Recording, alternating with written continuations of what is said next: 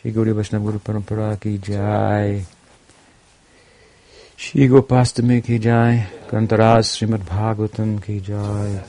Gaud Bhaktabinda ki jai. Gaud Premanande. We're gathered on the occasion of the Gopastami, the 8th day of the waxing moon of the month of Kartik. Shri Kartik Mas ki jai. Gopastami ki jai. And Astami is the 8th day, and Gopa means that Krishna becomes a Gopa, or a cowherd boy, on this day, a celebrated day in Vrindavan. So we'll read a little bit, discuss a little bit from Srimad Bhagavatam, 15th chapter of the 10th canto, first verse, describes this. Shri Sugovacha, Sukadeva Goswami, continue to speak to Raj Parikshit. Tatascha pauganda baya shrito braje babhuvatos to pashupala sammato kaschayananto sakibi samampade vrindavanam punyati vachakratu. Then,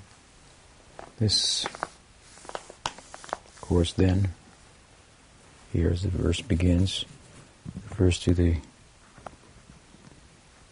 what follows the previous chapter, which was a combination of chapters, three chapters, 12, 13, and 14, that deal with the killing of Aghasur. Brahma's reflecting on that, and a beautiful description of the calf herding pastimes of Krishna that precede his cow herding pastimes. So this begins the graduation, this verse, from his Kumar age to his Pauganda age.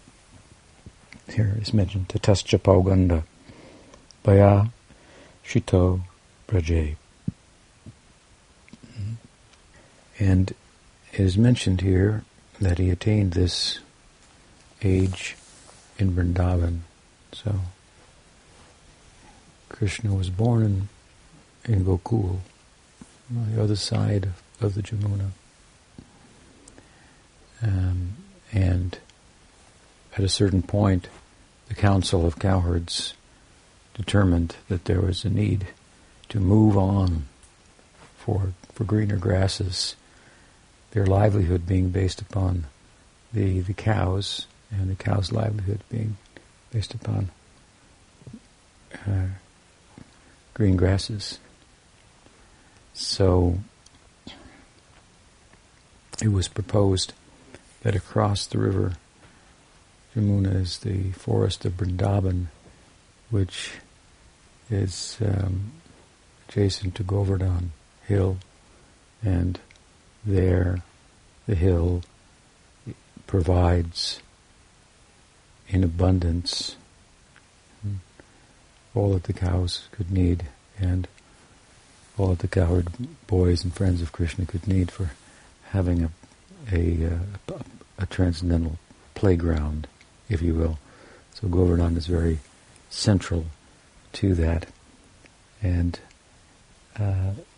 like any mountain, and more so, of course, mountains provide for many types of species. Like that one, buzzing around here. Peculiar buzz.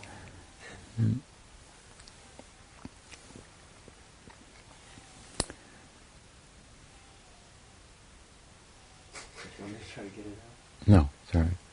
And they, in effect, are mountains almost otherworldly for us flatlanders. For the most part, people live in the flatter areas, in the valleys, and lower foothills and so forth, and the mountain peaks ascend higher and beyond the reach of human exploration for the most part, and certainly with regard to habitation. So they're reaching up and touching the heavens, and looking towards them naturally inspires one to think highly, high thinking, deep thinking about possibilities that the flat land doesn't readily lend itself to in the same way. And high peaks, as I say, uninhabitable and almost unexplorable, but not entirely. And so the inspiration to try for it is there. These are something that I've experienced that mountains do for me. And as I say, meanwhile, there are all types of creatures that do inhabit there, that seem free and unencumbered by the boundaries and the laws of the flatlands, where domestication and civilization takes place. And so one may feel encouraged to pursue that kind of freedom, if you will. Freedom is very much a desirable quality, as we know. And as I often say, that being the case, it's a hard sell for us because we're preaching slavery. Of course, in the context of that slavery, there is the greatest freedom. There is the freedom to associate intimately with the Godhead, with the highest peak, if you will, to live on the highest peak, happily, as if it were the flatland. And so, here Krishna is described having passed through the Kumar age and living in Vrindavan, tataschapo ganda bayasrito braje, in Vrindavan, in Braj.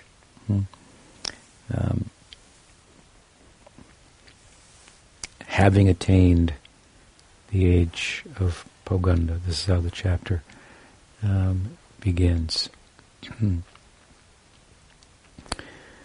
Each of the ages of Krishna are, of course, eternal, and each division of them as well. Bhakti-rasa Sindhu describes 3 divisions for each age, basically beginning, middle, and end.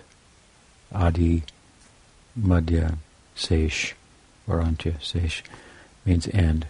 So, at the same time, there are the divisions, and one is the end.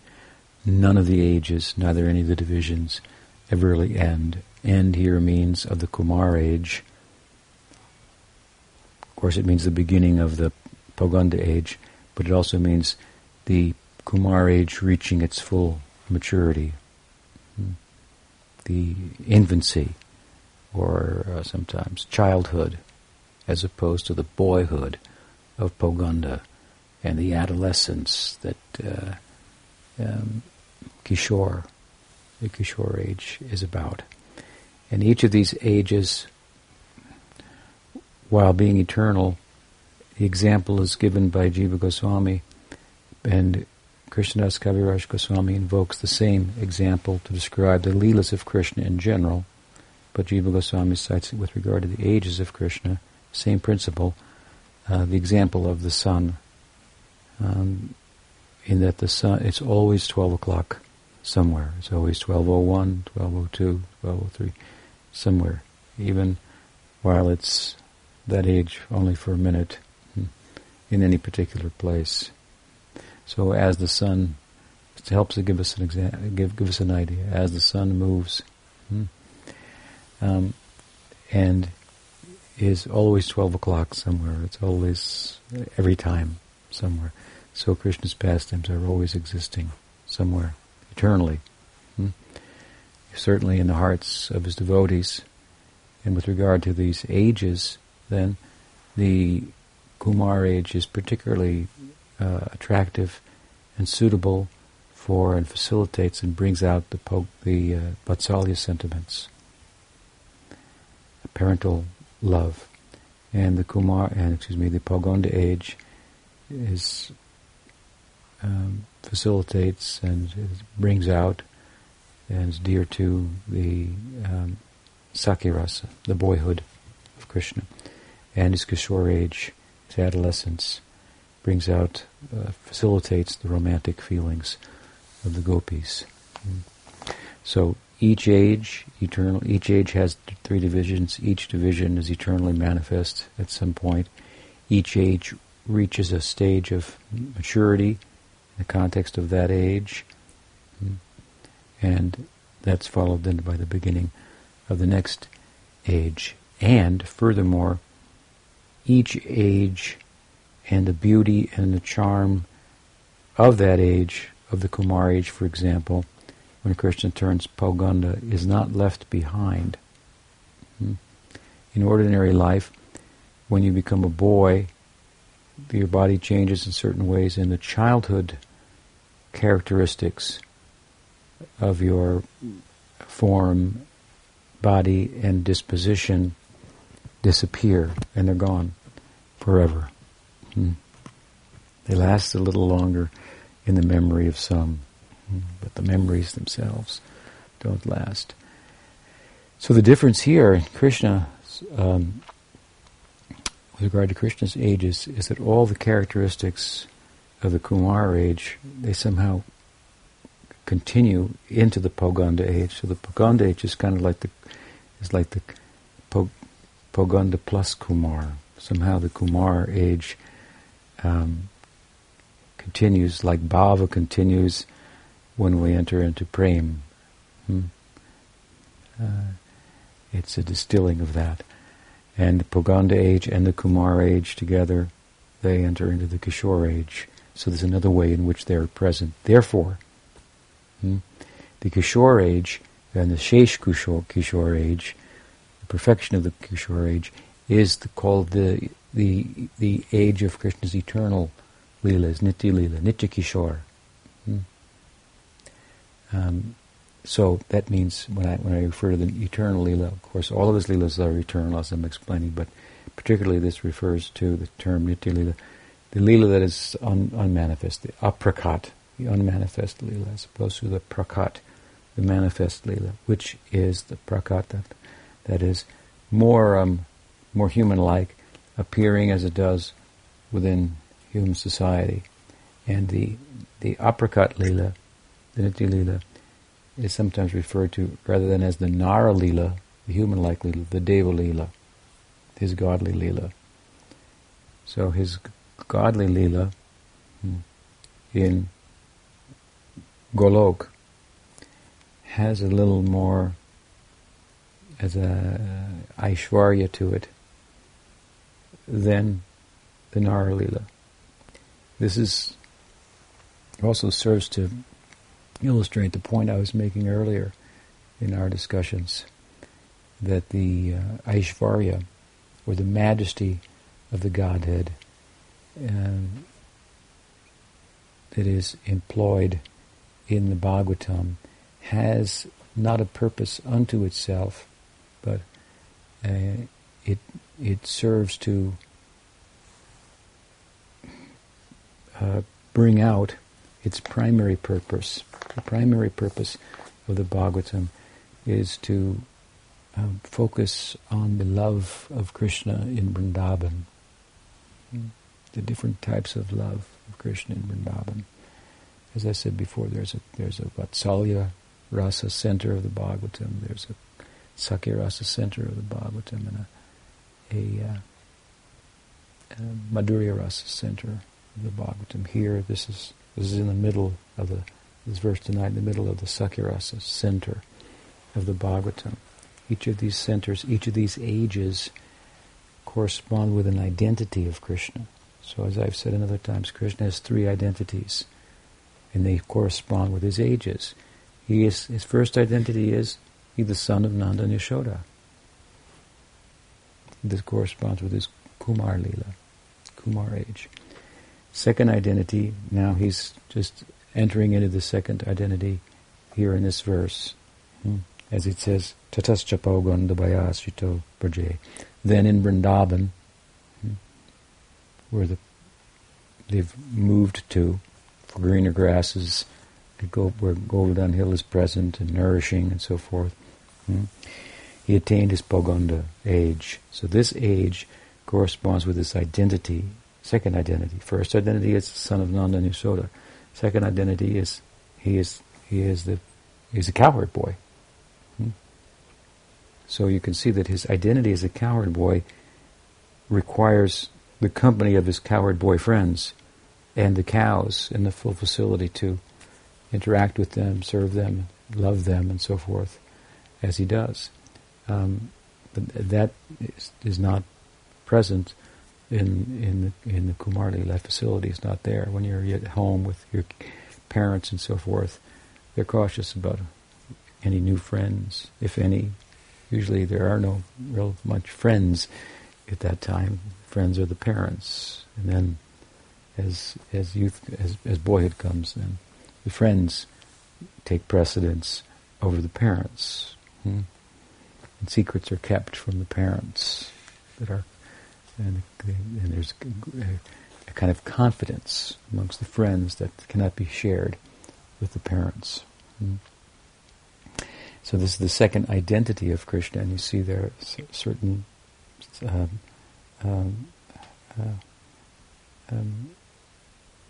elements required. He's required to be a cowherd, interact with the cows, which is the dharma of the Braj Basis. They're cowherd people. So and to have friends and so forth. The dharma. This is his dharma. As I was also saying earlier today, that normally the Poganda, these are aesthetic terms in Indian aesthetics, Kumar, Poganda, Kishore. Normally the ages are divided by 5 years, so 1 to 5 is Kumar, 5 to 10 is Poganda, 10 to 16 is the Kishore. Then comes Yovana, youthfulness.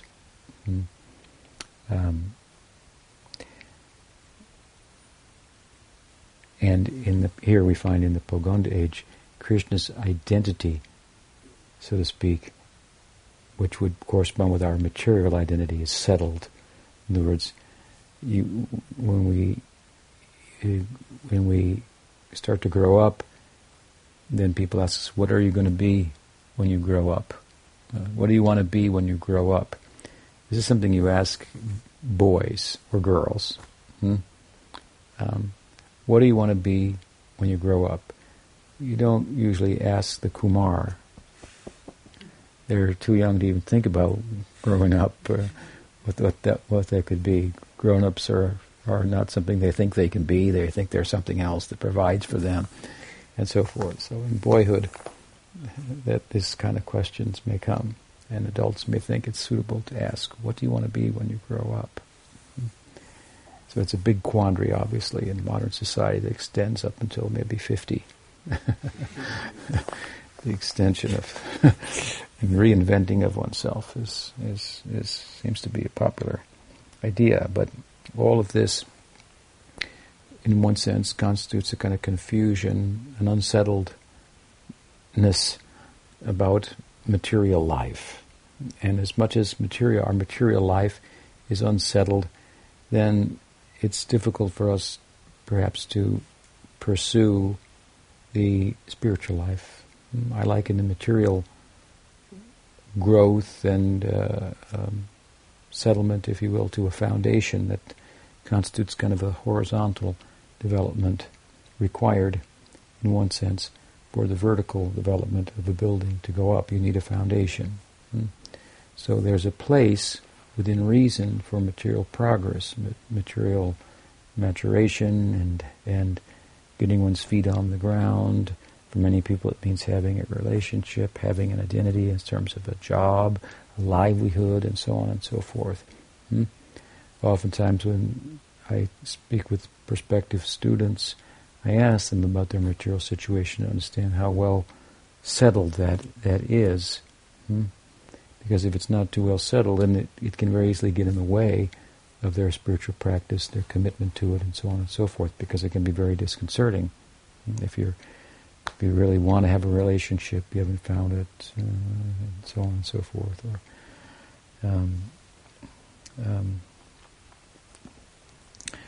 similarly with an occupation, a livelihood that works, and so on.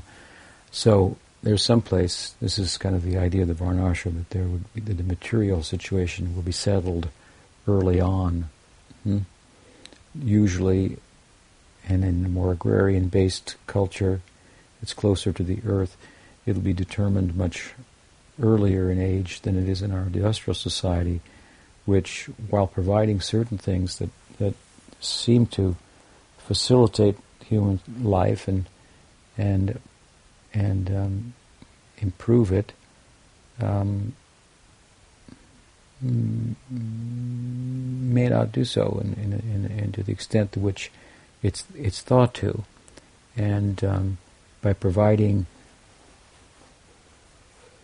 almost unlimited, or pursuing the provision of unlimited choices. For example, it's thought that freedom is at hand, which is really not the case. Freedom, too many choices, is not a recipe for freedom or for peace or for happiness. It's a recipe for being unsettled and changing. Prabhupada used to say, this is the way of the Americans, always changing things, changing. He didn't like that very much. Always have to change everything, make it better.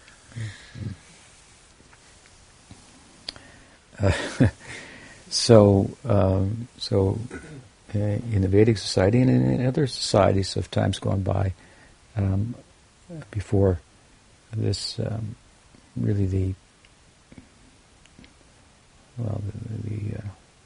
state of affairs today in the industrial, technological, information society, the material destiny of a person would tend to be determined much earlier on in their lives. And that brought stability and so forth. And arguably put people in a position to think in more lofty ways. But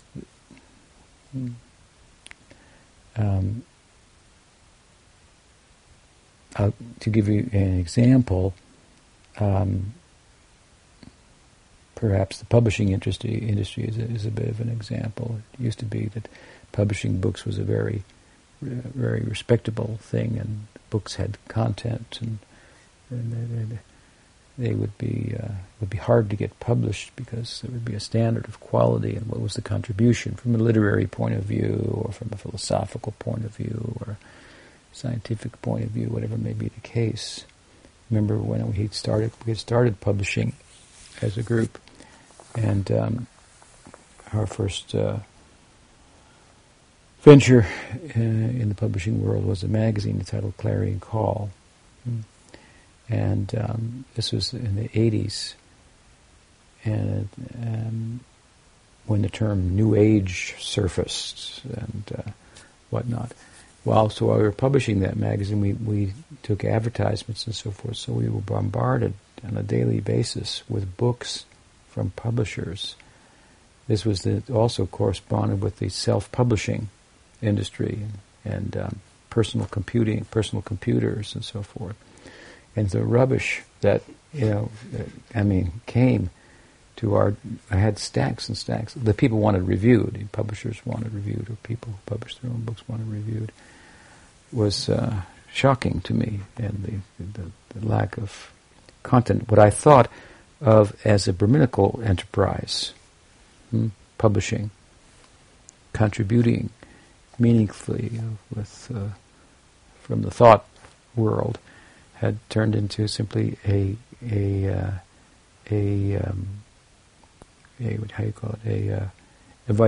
mercantile, a business enterprise. If somehow the published word could sell and make money, regardless of what the content was. And at the time that we were publishing Clarion Call magazine, I was informed, and I don't think it's changed, that, to underscore my point, that the genre of magazines that had the largest circulation was one type of magazine whose circulation was greater than all other magazines combined. And that, of course, was the pornographic genre of, I don't want to call it literature, but of publishing. So it has changed, actually, so everybody does it online now. Anyway, it's still probably popular. It's just as big. So it was disappointing for me to learn these things. But at any rate, my point was that by settling the material identity, one is, this is a Vedic argument, arguably is in a better position now to pursue higher thinking,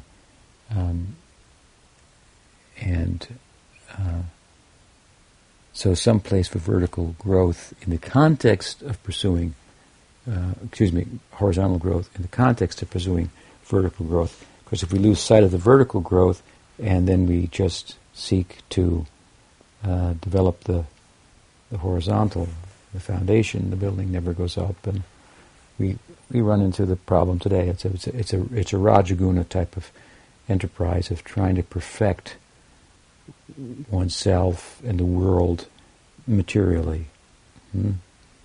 It's a recipe for failure, no doubt. I was just reading an article before you came up about the wealthy and very wealthy classes' preoccupation with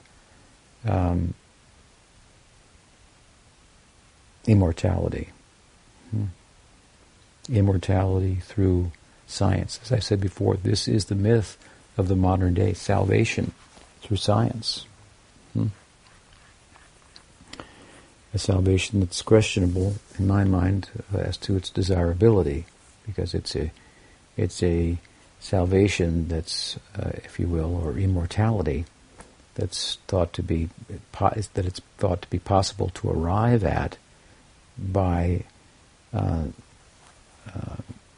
scientific and technological developments that can replace parts of the body and the brain and regenerate cells and so whatever may be the case and so forth. I had seen another article not long ago in which it was stated that some people believe in the scientific and medical community that the first 1,000-year-old person has already been born.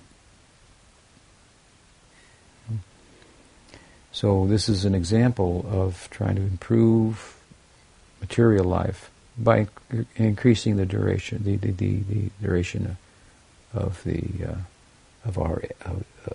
average human age. Lifespan has increased, I think, in our times, and considerably, maybe 10, maybe 20 years average more, perhaps, than the time of my parents. I'm not sure, but it has increased.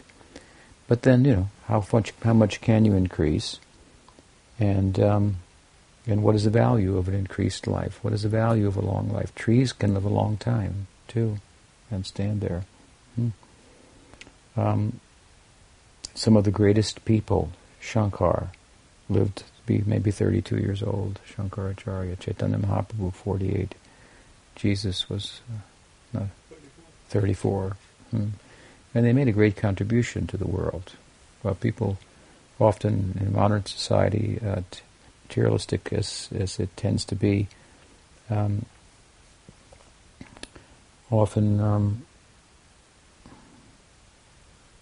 dispense with religious dogma and so forth. It's difficult to dispense with some of the words of the Jesus or the Shankars or Chaitanya Mahaprabhu. Very absolutely real and desirable for human society. Love your neighbor like yourself. How many problems have you solved if you can do that? For example. It's hard to dismiss them as being anything other than ringing true in an absolute sense as to what life should be. human life, to be fully human, is almost to, as I often say, to transcend the humanness and become such a good person, such a kind person, such a loving person. So, and if you live 1,000 years, what is 1,000 years then? That's why the Bhagavatam and the Gita, for example, they labor to stress and give these long extended periods of life of Brahma and then Devas and so on and so forth. This is one of the reasons. As the Gita concludes, Abrahma bhuvanaloka punaravartuna Arjuna mamu petatakonteya punarjanmana vidyate. The difference, he says, between my Vrindavan, my Dham, tad-dhamma paramam mama, yad-gatvana nivartante tad-dhamma paramam mama. He says it another way, twice in the Gita. My place, my Dham, here it is mentioned, Vrindavan, Braj. Tataschapo ganda, vayashito braje, in Braj, having attained Pavanda. He says, in this Braj, my place, the Gita, he says, going there, it's different than going to Brahmaloka, where the lifespan is 1,000 to the 1,000th power or something like that. The lifespan of Brahma is like with trillions of years or something like if you could extend the average human life to 1,000 years, what is its point is in comparison to eternity. Of course, the idea is immortality by material adjustment and so forth. But even if we could arrive at an eternality, immortality, with regard to the material identity, I mean, is it even possible? Because as I said the other night, just the last night, I think every part of the material body, the brain, every atom is changed in the course of our living after so many years, down to the tiniest, atomic particle that makes up the brain, where it's thought sometimes by the materialist the self resides, or is one with. So it would be, you may continue to replace parts and whatnot, and never know the identity that transcends those changing parts. And if you could live forever materially, still there are a lot of other problems. If you solve the age problem, there's still many other problems. So Krishna's abode is different, he says. There's actually a realm from which one never returns, and that is my abode. It's different than even the highest realm of Brahma, is the idea. So even if you could live for such a long life, what is it? It's nothing in terms of age, enduring life in comparison to eternity. And happy eternally. It's not just sat. And sat means eternity in Sanskrit, but it also means free from transformation. So there's no way to become free from the material the transformation that material nature is constituted of, is about. It's constantly transforming. All the ingredients are there's only one thing that's constant in the material world, and that's us, the observer. Of course, it seems to disappear also, right? But that's another thing. The point of it is that death, in one sense, is occurring constantly. And then there's the death of the child's body, and it's gone. Everything that it was made up of, every atom that it was made up of, is no longer... you have a new body. This is this very simple statement of the Gita. Dehinosmin jata dehe komaram yovanam jara tata dehantara prapti dhiras tatra namuyati. Here the words komaram yovanam jara. It's a similar way of what we're talking about. Childhood, youth, kumara, yovana, jara. Jara means old age. Different Sanskrit terms for speaking about similar concepts. So it says, Dehinosmin yata dehe kumaram yovanam jara tata dehantara prapti dhirastatadamiti. So as the body is changing from childhood to youth to old age, death is a similar, just a more of the same. And it constitutes different material atoms surrounding the same self. And the only difference is it's starting over. So it's again this whole cyclical concept of life. Right? Go from childhood to youth to old age to childhood to youth to old age, and round it goes. And round the world goes. Like a Ferris wheel.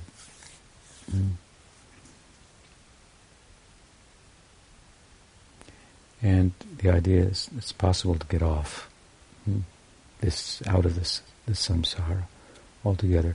And I don't see how any material attempt at such to arrive at the concept of immortality as stated in the Shastras, like Sat is immortality, but Sat is an explanation of Krishna's body, for example. There's no transformation.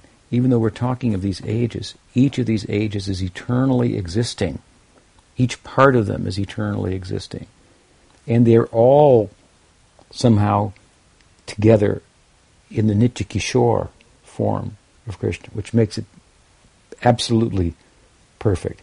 So somehow in the Nitya Lila, the Vatsalya Bhaktas can still see the Kumar in Kishore Krishna. And the Sakya Rasa can still see the Poganda in the Kishore Krishna. Here, in the Prakat Lila, it's further played out. And to come back to the point that I was making with regard to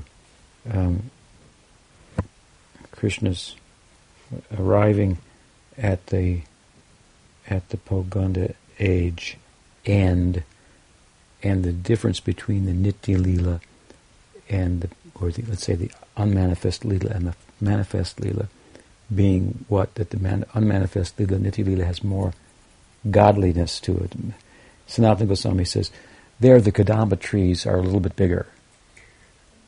That's one of his explanations of how the Deva Lila differs. Of course, the other way is one of the ways I'm explaining is that the Kishore he's a Nitya Kishore. You don't see his Kumara Lila, his Poganda Lila.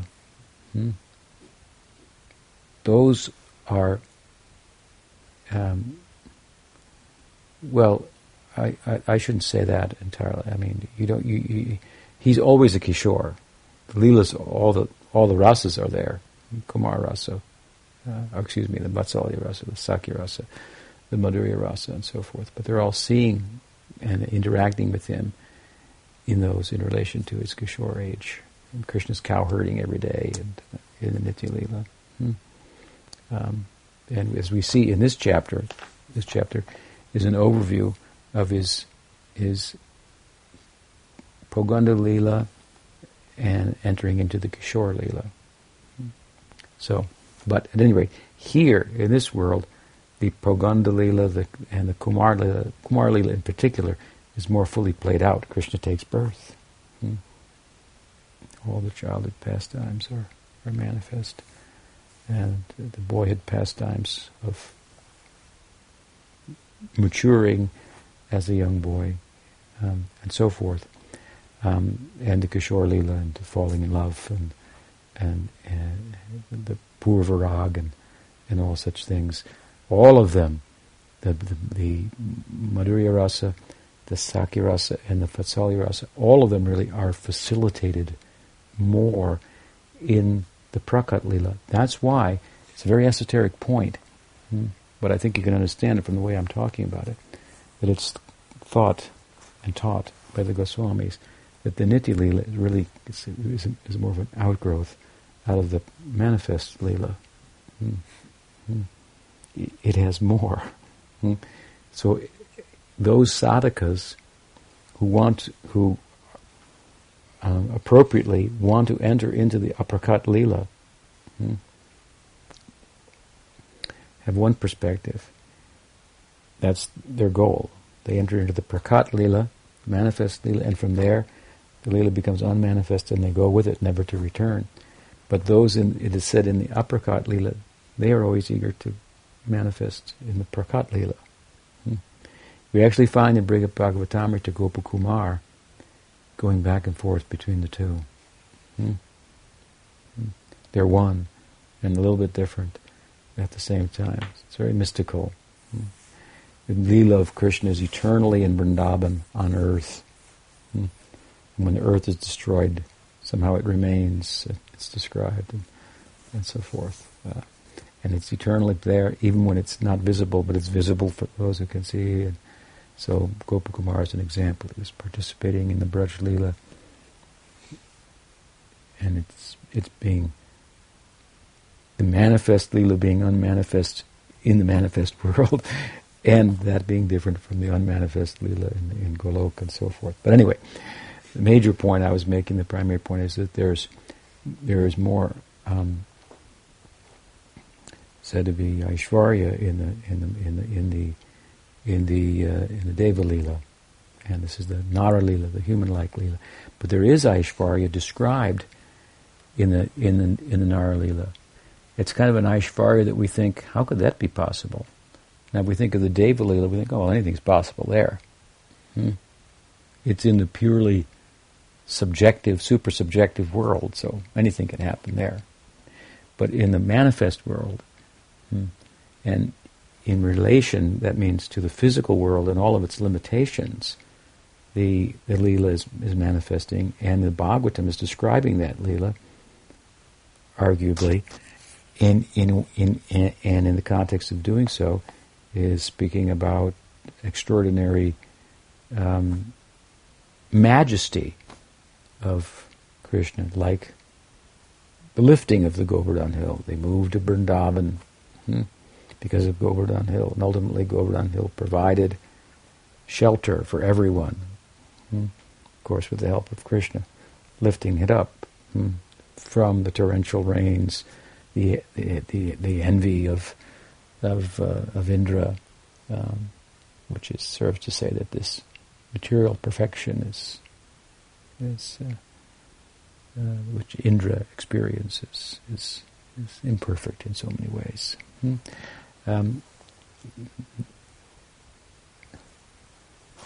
So these descriptions of the Aishvarya, as given in from Vyasa's pen in the Bhagavad, the purpose behind these descriptions is to showcase the Madhurya. The Bhagavatam is not about whether or not Krishna comes to earth and lifts Govardhan Hill. It's about the fact that he has friends who think that in any such undertaking he needs their help.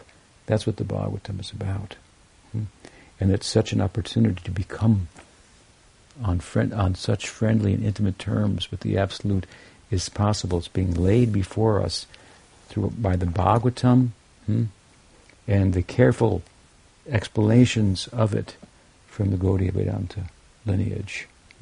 This is what the Bhagavatam is about. So it employs the Aishvarya to some extent as a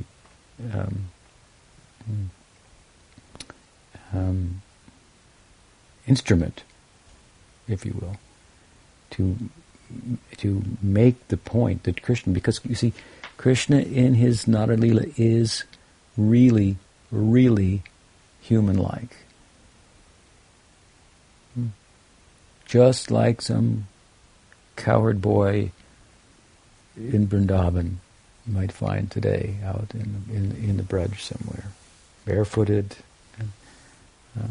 Some descriptions are given of jewels and beauty and powers and so on and so forth, and to bring attention to someone who otherwise we might not take notice of to the same extent or that you need in order to take notice of. Obviously he's charming, beautiful, fascinating, and he has powers, and he can do anything. But the main point of the Bhagavatam is that you can have a relationship with him as a friend, as a lover, as a parent, intimacy. That's what it's showcasing. The Madhurya is what it's about. And to some extent, as I say, the Aishvarya is employed as a device to showcase the Madhurya. In other words, to emphasize the godhood of Krishna is necessary that the Madhurya might be appreciated as such. Because if he's not God, then, well, these are ordinary activities. But he is, so let's show that he's God. He does this, he does that. Krishna is God, and he can do anything. That's a fact. But the Bhagavatam has a purpose, and this is how it works with Aishvarya and the Madhurya. And if you understand the purpose and what opportunity it's laying before you, this requires an interpretive type of explanation of the text. Then you can enter into its sweetness. So, Krishna has attained the Poganda age in Vrindavan, and the Kishore Kumar is coming with it, and such is the description of his different ages in general. In the Poganda age, then in the Leela, it is characterized by the kind of things that will come up in a young boy's life in relation to his parents, in relation to other elders, and community of friends that he's starting to make and become acquainted with. It's a beautiful thing, isn't it? Making friends. Awkward. But when it's successful, it's very comforting. So, with the parents, of course, Mother Yashoda was accustomed to bathing him every day, and suddenly he didn't want to be bathed by her anymore. So, she thought that was rather odd, and similar types of things. The growing of his hair, the broadening of his chest, the lengthening of his arms, and so forth and so on. Some beautiful descriptions are given in the texts of the Goswamis. But then with regard to suddenly, this is of course a very agrarian culture, and so everyone knows everybody, and everyone almost is practically an extended family member. So the uncles, the brothers of Nanda Maharaj are all very close with Krishna. They had a certain relationship with him, and now it's starting to develop in new ways. He's speaking with them in ways that he now knows he can't speak to his father. And they're happy as anything to have his association, so they're encouraging him in what he wants to do, which is he wants to become a cowherd. First he wants to herd the calves. That's the beginning of it all. It's the end, the Seish Kumar, the end of the Kumar Leela, described in the previous chapter. And now the Poganda, the full-fledged, he's going to go out with the big cows and the big bulls, and so forth. And he's quite young. And so this is something that the other brothers of Nanda Maharaj and their wives will encourage, because it's giving him reason to talk to them, because he can't bring this up to his father. His father just keeps seeing him as being too young for anything like that, and so Nanda Maharaj, of course, notices that Krishna's spending more time with his uncles, and whenever he comes up, everybody becomes quiet. So he says, "What's going on?" And Krishna says, "What's going on? What's happening?"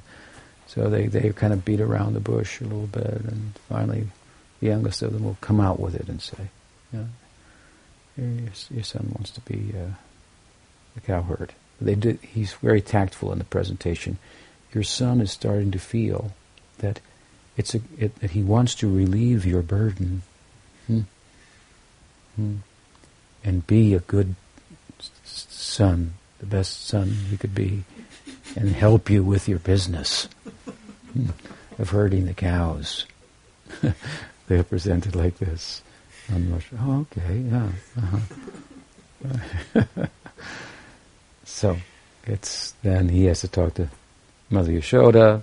But now he's got some reasoning with which to do so that somehow connects it with the Vatsalya. And a difficult time for Vatsalya Rasa, and Sakya Rasa is flourishing. flourishing at this time. It's getting a little energy at the Seish Kumar, and now the Poganda, Adi Poganda, and Madhya Poganda particularly. Madhya Poganda, in the middle of the Poganda age, Krishna is starting to also develop romantic sentiments. And with the Seish Poganda, then Krishna is preoccupied with the Priyanarmasakas and their confidential talks and so forth, so on. So, at any rate, this the change here from Kumar to Poganda is the main subject. This is something about it. And so Nanda Maharaj dutifully then, after convincing Mother Yashoda, arranges for, in consultation with the astrologers, an auspicious day for the ceremony of initiating Krishna as a cowherd. The Brahmins will be present, the cows will be there. He'll bow before them, offer fresh grasses to the cows, praise to the Brahmins, respects to the elders. He'll be given the cow-herding stick and flute and rope and other such necessary elements for cow-herding. Mother Yasoda will, as he heads off for the first day into cow-herding, normally, if you get in front of the cows and you go, cows, you realize cows are not dogs. They don't come like that. You have to get behind them and go, come on, go, go. So Krishna's standing behind the cows, but they won't go. They won't go. Till he gets in front of them. Then they will go.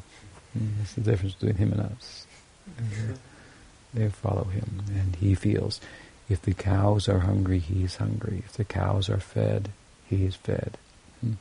The cows are pleased, he is pleased. This is how much he identifies with them, and he has become a Gopal. It says here, Babhubatusto Pashupala Sammato. Pashupala. Bahubatus means both he and his brother, the two of them, Krishna and Balaram, together.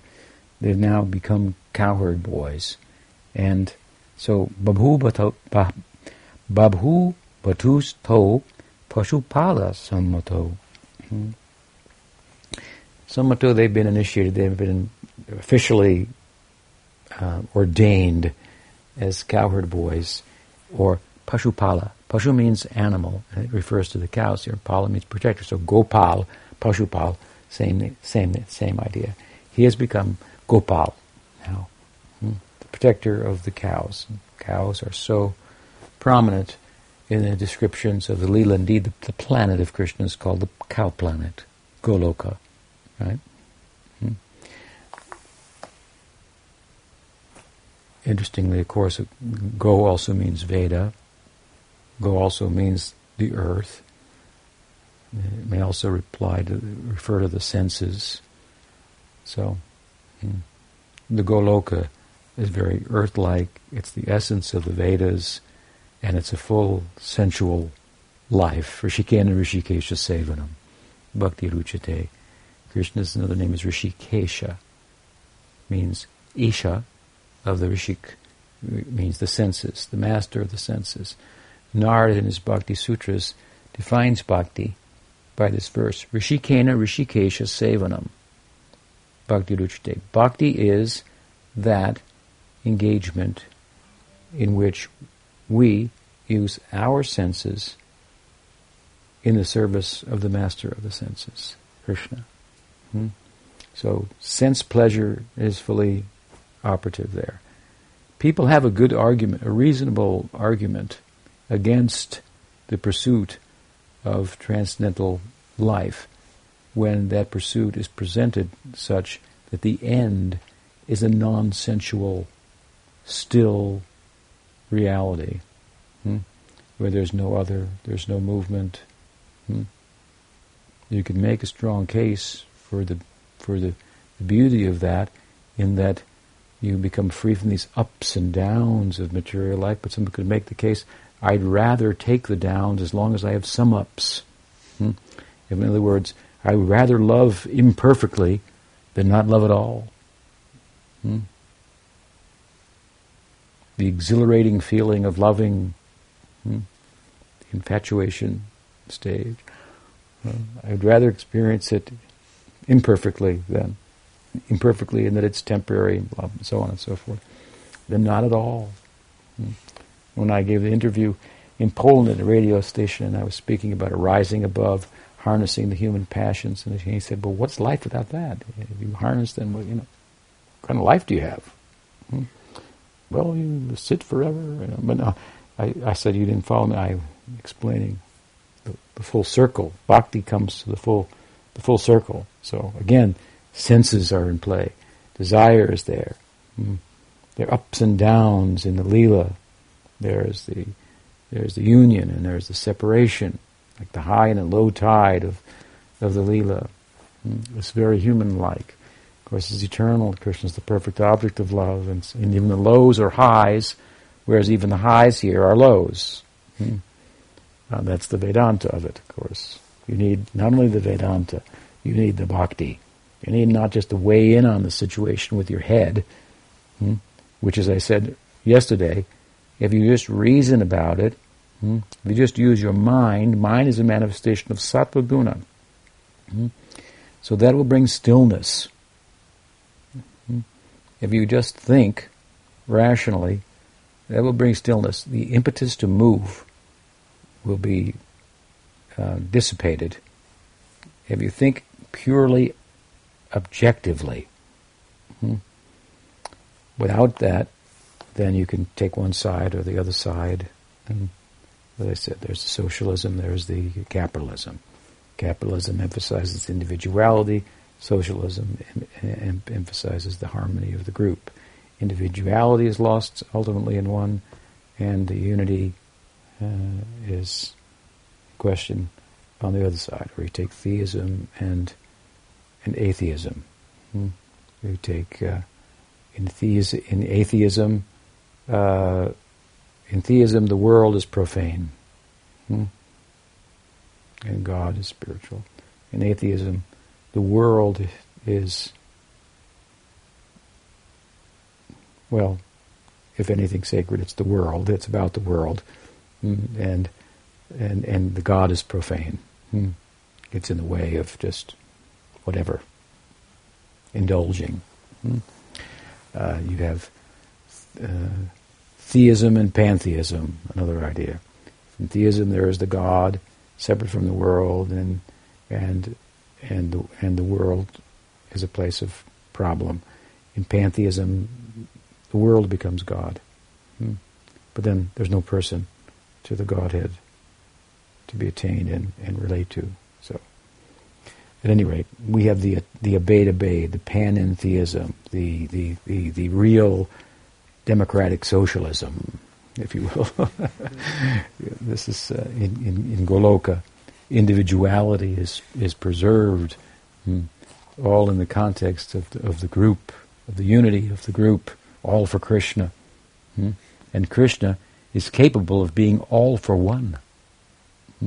That's why it said, each and every cowherd friend of Krishna thinks and feels, Krishna loves me the most. And each one of them is right. In this Leela, as it will continue in this chapter to be described, a beautiful overview of Krishna's Poganda Leelas with his friends. And one of the descriptions is how, after playing sport with great enthusiasm and sport and so forth, there comes a time in the forest, pastime for resting, and Krishna rests his head on the lap of a cowherd boy. And the implication is he rests his head on the lap of every cowherd boy at the same time.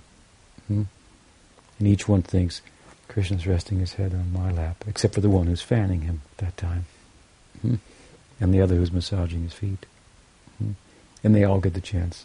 Have him put his head on use their thigh as his pillow.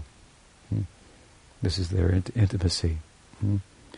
So here you see, the state is not the perfect center that that you can give all to the state, but the state cannot give all to everyone.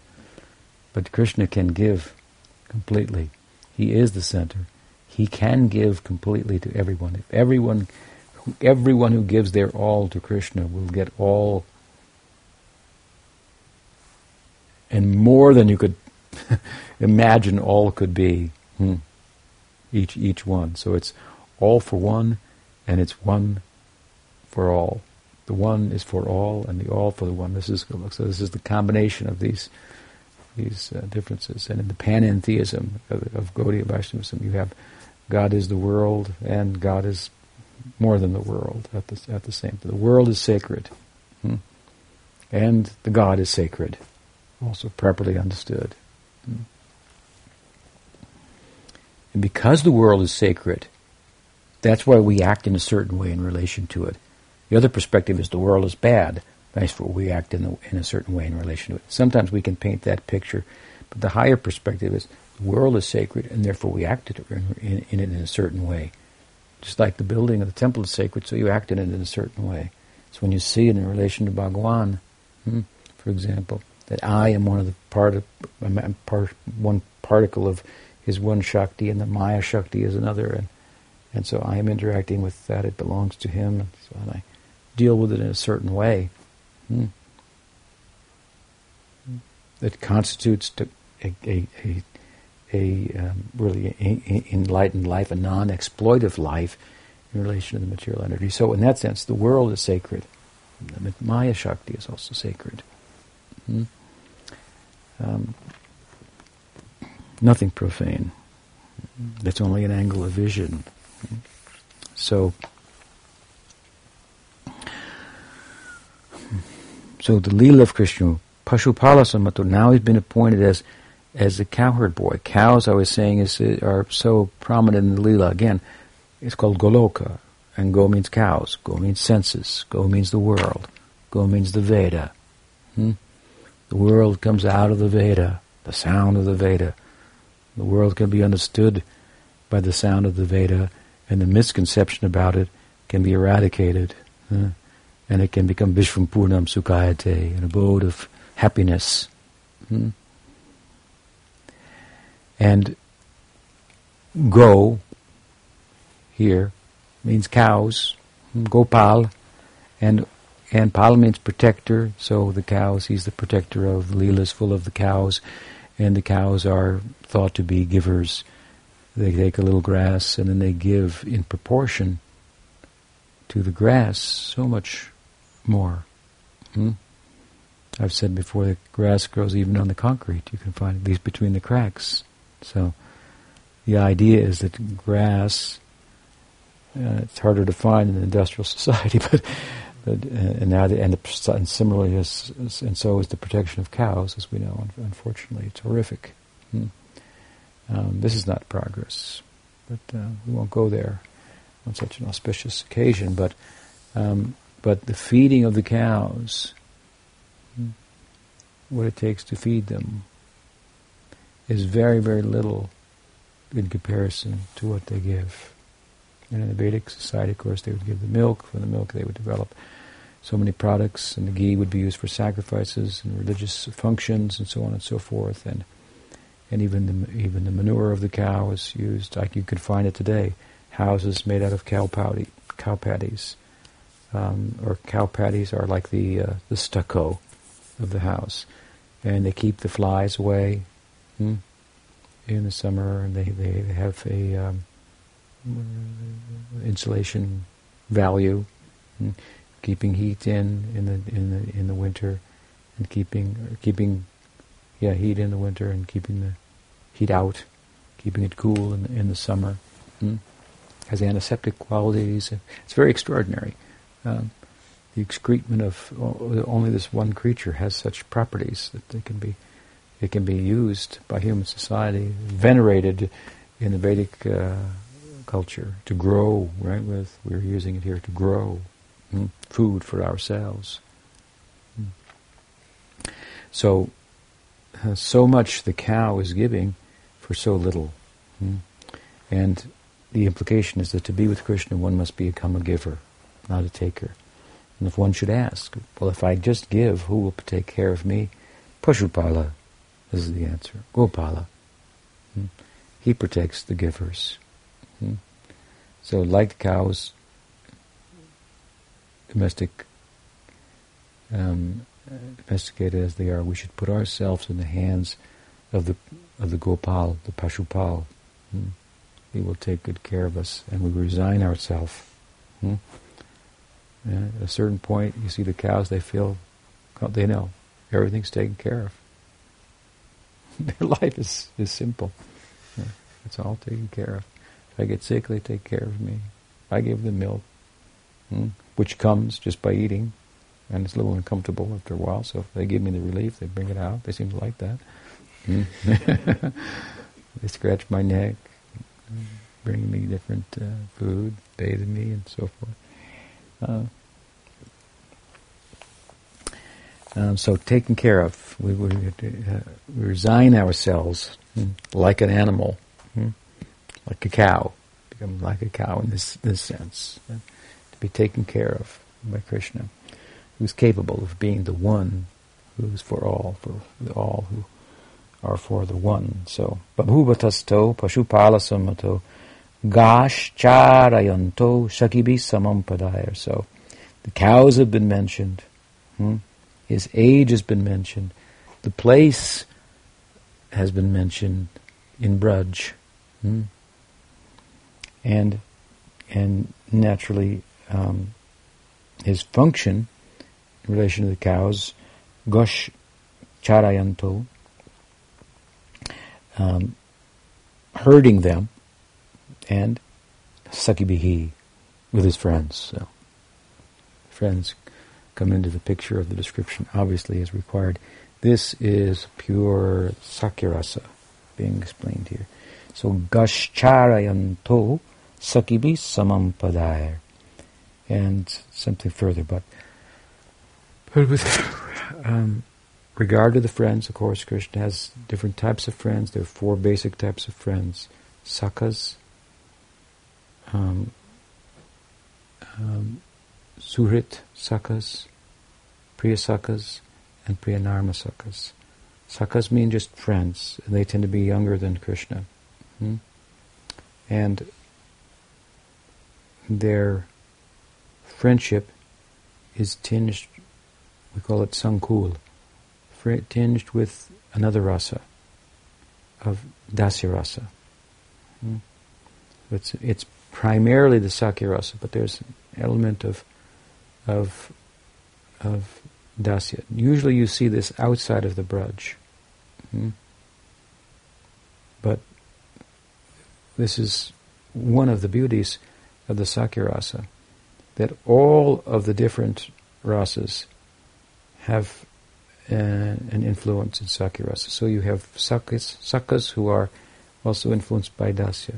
You have the suhrit sakhas, who are a little older than Krishna, and their sakya rasa is combined with vatsalya, like an older brother, so taking care of the younger brother. Then you have the priya sakhas, which is pure sakya, and then you have the priyanarma sakhas, whose sakya rasa is influenced by madhurya rasa. It's not mixed with madhurya rasa in the same way that dasya and sakya are. And that's very practical, because you can understand, and all of these things can be understood in this way by examining human psychology. So these aren't just words in a book. You can experience them. This is a human-like Leela. So you can understand that Sakyaras could be mixed with Dasya. That a friend could be a servant friend. There's no incompatibility there. You could understand that a friend could be, his friendship could be mixed with a sense of looking out for, protecting. Like I said, an older brother is a friend. But there's an element of parental love that can be in that relationship, and should be if the older brother is a good older brother. There's no incompatibility there. But you cannot mix Madhurya Rasa with friends. Therefore, she says, let's just be friends. No, we're only friends. They correct you. We're only friends. And the Madhurya Rasa doesn't mix with friends. Madhurya Rasa doesn't mix with parental love. You can't be parental and mix with Madhurya. You can't be parental, and the same, you can't be parental and mixed with friendship in the way that you can be Sakya mixed with parental. Maybe a little bit, but there are no examples in the Braj. This Sankul, this mixing of rasas, is only found in the Sakya Rasa. And in one sense, the Sakya Rasa is the entry level of the Golok. Dasya Rasa is there, but even the Dasya Rasa tends to be tinged with Sakya Rasa. That's different than Sakya Rasa being tinged with Dasya Rasa.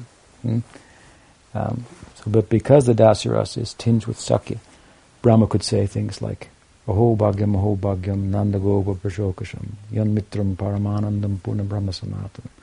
Of Krishna, the Purna Brahma, the eternal, supreme, absolute, how fortunate you people are, people of Nanda Maharaj, that he's become your friend.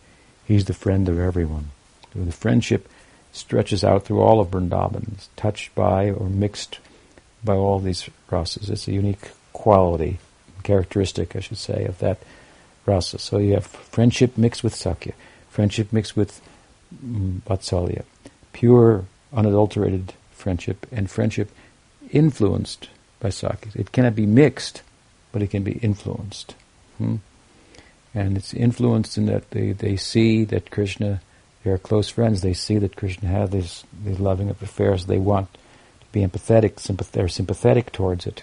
And so they want to assist him in that, so they learn about that. They find it attractive in the context of wanting to please Krishna, as friends can do. There can be friends, as we know, who are so confident with us that we can share our romantic trials and tribulations with them, and they'll hear us out and stand up for us, and even give counseling to both sides as possible, and so forth. So they're acquainted with the Sakya Rasa. It becomes like an udipana, stimulant for their, with Madhurya Rasa, for their Sakya Rasa, and causes that Sakya Rasa to reach new heights that enable it to exceed in excellence of rasa and intimacy with Bhagavan, even the Vatsalya Rasa. The other types of friendship are exceeded, if you will, by Vatsalya Rasa in intensity, even though each of these is perfect. But the Sakya Rasa of the Priyanarmasakas exceeds the intensity and intimacy of the Vatsalya Rasa, and the Madhurya Rasa exceeds even that, although they're very close. The Sakya Rasa, influenced by Madhurya Rasa, reaches up to this Ruda Mahabhav. So it's a technical subject there, which would be money, but this is the overview, anyway, of the different kinds of friends. So it's spread throughout the whole of the Braj, in that sense, and that the Braj is these sentiments, these feelings, Sakya, Dasya, Vatsalya, and Madhurya. So different kinds of friends, and Krishna is surrounded by them now. In Mother Yasoda we say, Balaram, you stand in front, and Manamangal, you stand behind, and Sridham, Subal on either side, protect him. And off he goes into the forest, cow herding, cows following. But before going and moving at all, the concerns of Vatsalya Rasa on the part of Mother Yasoda are very intense. He's going into the forest with the cows, and what will happen, what could happen to him, he's so young, and oh my God, don't even have shoes. Get shoes for him. Get him some shoes. Here it's mentioned. Samam padayar vrindavanam punya ativa chakratu. His feet are mentioned. Mother Yasoda has a concern about his feet. He's not got shoes on. As boys will run around without shoes. You're going into the forest, you have to have shoes. Krishna refuses to wear them. He says, no, I'm not wearing them. And then the cows who are in Vatsalya Rasa, Vatsalya Rasa gets to extend into the cow-herding lila in the form of the cows. Some slight extension of that. Seeing this concern of Mother Yasoda, they start marking the ground, softening the ground with their hooves, making it soft. This is our duty. They say this Vatsalya Rasa sentiments of Mother Yasoda are so strong that they carry through to protect him in the forest. And he won't wear shoes. He won't wear shoes because the cows don't wear shoes. He thinks, I'm going to be like them. And this is also now becomes the joy of the earth. And this is the point that's made here in the last line of this verse. Gascharayanto shakibi samam padaya brindabanam punya ativa chakratu. So it says that the earth, the land of Vrindavan, it's really referring to the earth, the ground, has become ativa punya. These feet have made the earth, ativa means like ati, extremely pious. Krishna's already walking around, right, in Vrindavan, but the point here is that he doesn't weigh enough in his Kumar Leela that his footprints will actually mark the earth. And when the earth becomes marked with his footprints, then she feels he's really here. He said he would come to protect the earth. Brahma called out on behalf of the gods. Vishnu said he would come. He's come as Krishna, but who will know? But if his footprints are left behind, I can show, and then my glory will be known. He's walked here, left the imprint. So this Poganda Leela is a time of celebration for the earth, which is the ground out of which the forest grows, and so her hairs in the form of the trees and flowers and so on and so forth are just bristling now in ecstasy.